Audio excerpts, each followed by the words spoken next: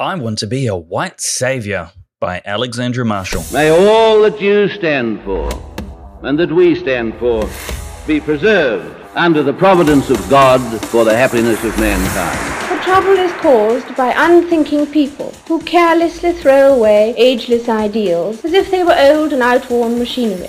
But it is the values of individual liberty, equality before the law and the supremacy of people over the state to which we can always with confidence return as a powerful and uniting force. Australia is not a secular country. It is a free country. I want to be a white saviour. At least, that is the impression given by hordes of pasty protesters marching with their fist raised amid the smoke and ruin of black neighbourhoods.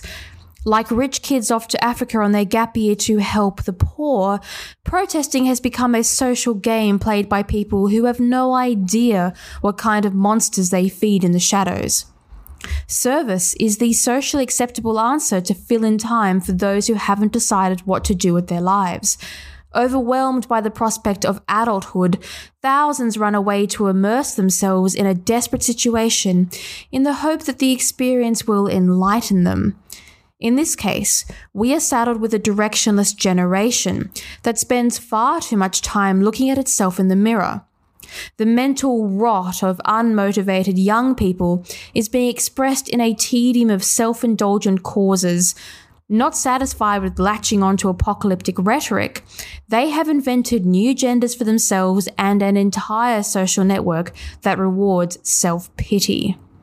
People who genuinely want to make a difference usually go out and do so quietly.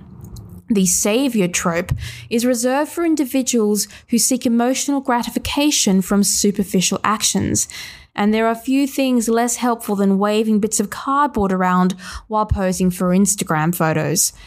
Protesting against powerful institutions and vested corporate interests that govern the nation is a dangerous undertaking. Rocking up to a weekly riot where the police kneel at your feet and the world's largest businesses promote your efforts on social media is, quite literally, a walk in the park. Activism related to Marxist and globalist causes has taken on a festive atmosphere. These events are popular because they require no sacrifice on behalf of the individual, while reaping the maximum reward in the form of rising social status. This is what we call virtue signalling, where getting a photo of yourself with a raised fist or adding pronouns to your bio signals that you are morally superior to the rest of society. Of course, the people who spend all afternoon marching around insisting that all land is stolen land have no intention of giving up their homes. Should anyone attempt to take their land and give it back, they would be the first to call the police they try to defund and demand help. Similarly, those convinced that the world is moments from catching fire are never going to toss their precious iPhones in the trash. The only actions that they appear willing to engage in are selfish criminal riots in which everyone walks out with a shopping trolley full of Nikes. It is the meeting of consumerism and activism where morality is sold rather than earned. The purpose of these protests is not to solve an existential human crisis, but rather for certain political groups to take power without having to go through the inconvenience of election. Organisers encourage protests to descend into a demonic vista of burning streets and brutal racial attacks because it suits their purpose to spread fear, hatred, and civil unrest. They want the rest of society to rise up and attack them so that they can produce solid proof of a victimhood status to justify their earlier crimes. None of this would be possible without hundreds of thousands of brainwashed idiots showing up for the emotional grift. Abetting violence and criminality might seem like a strange way to show solidarity, but the behaviour of modern white activists is not so different to the West's international aid network, propping up terrorists, corrupt governments and militias all over the third world. The shared instinct to do good is one of the easiest to corrupt. Predatory aid organisations have always used emotionally manipulative images of starving children to rip money out of people who are led to believe that they are helping others. While some money does make it through to refugee camps, the majority is spent on the aid bureaucracy itself, which is full of criminals and pedophiles, or worse, it is used to arm the thugs who are trapping these nations in poverty. In reality, the guns used to shoot the starving are bought by those in the West who put a few coins in an envelope. Ironically, we are inflicting a similar terror upon ourselves by funding Marxist and globalist movements who intend to start a race war in the heart of our cities.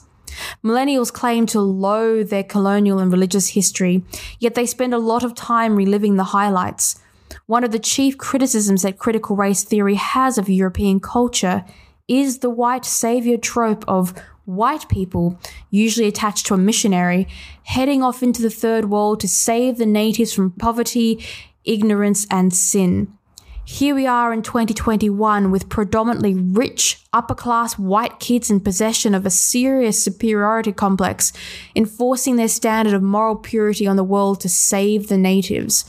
Although, credit where credit is due, millennials aren't merely focused on world peace, they also believe that they can control the weather if they tax their parents. Naivety and arrogance are the burden of youth, but when monetized by the most powerful people in the world, it becomes fatal. It is easy to blame schools for brainwashing children into a collective hysteria of survivor's guilt, a notion that has been bred into the West since their empire successfully dragged humanity into its modern prosperity.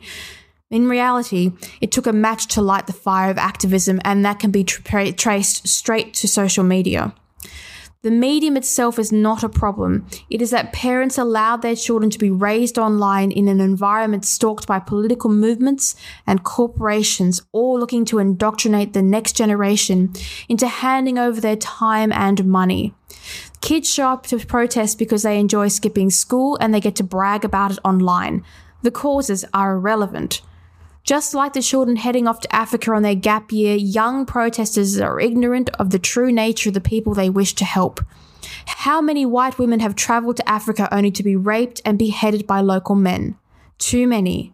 They are told that it is their fault that these countries are a mess, so they venture across the world, heavy with guilt, only to discover that convenient advertising sold them a lie.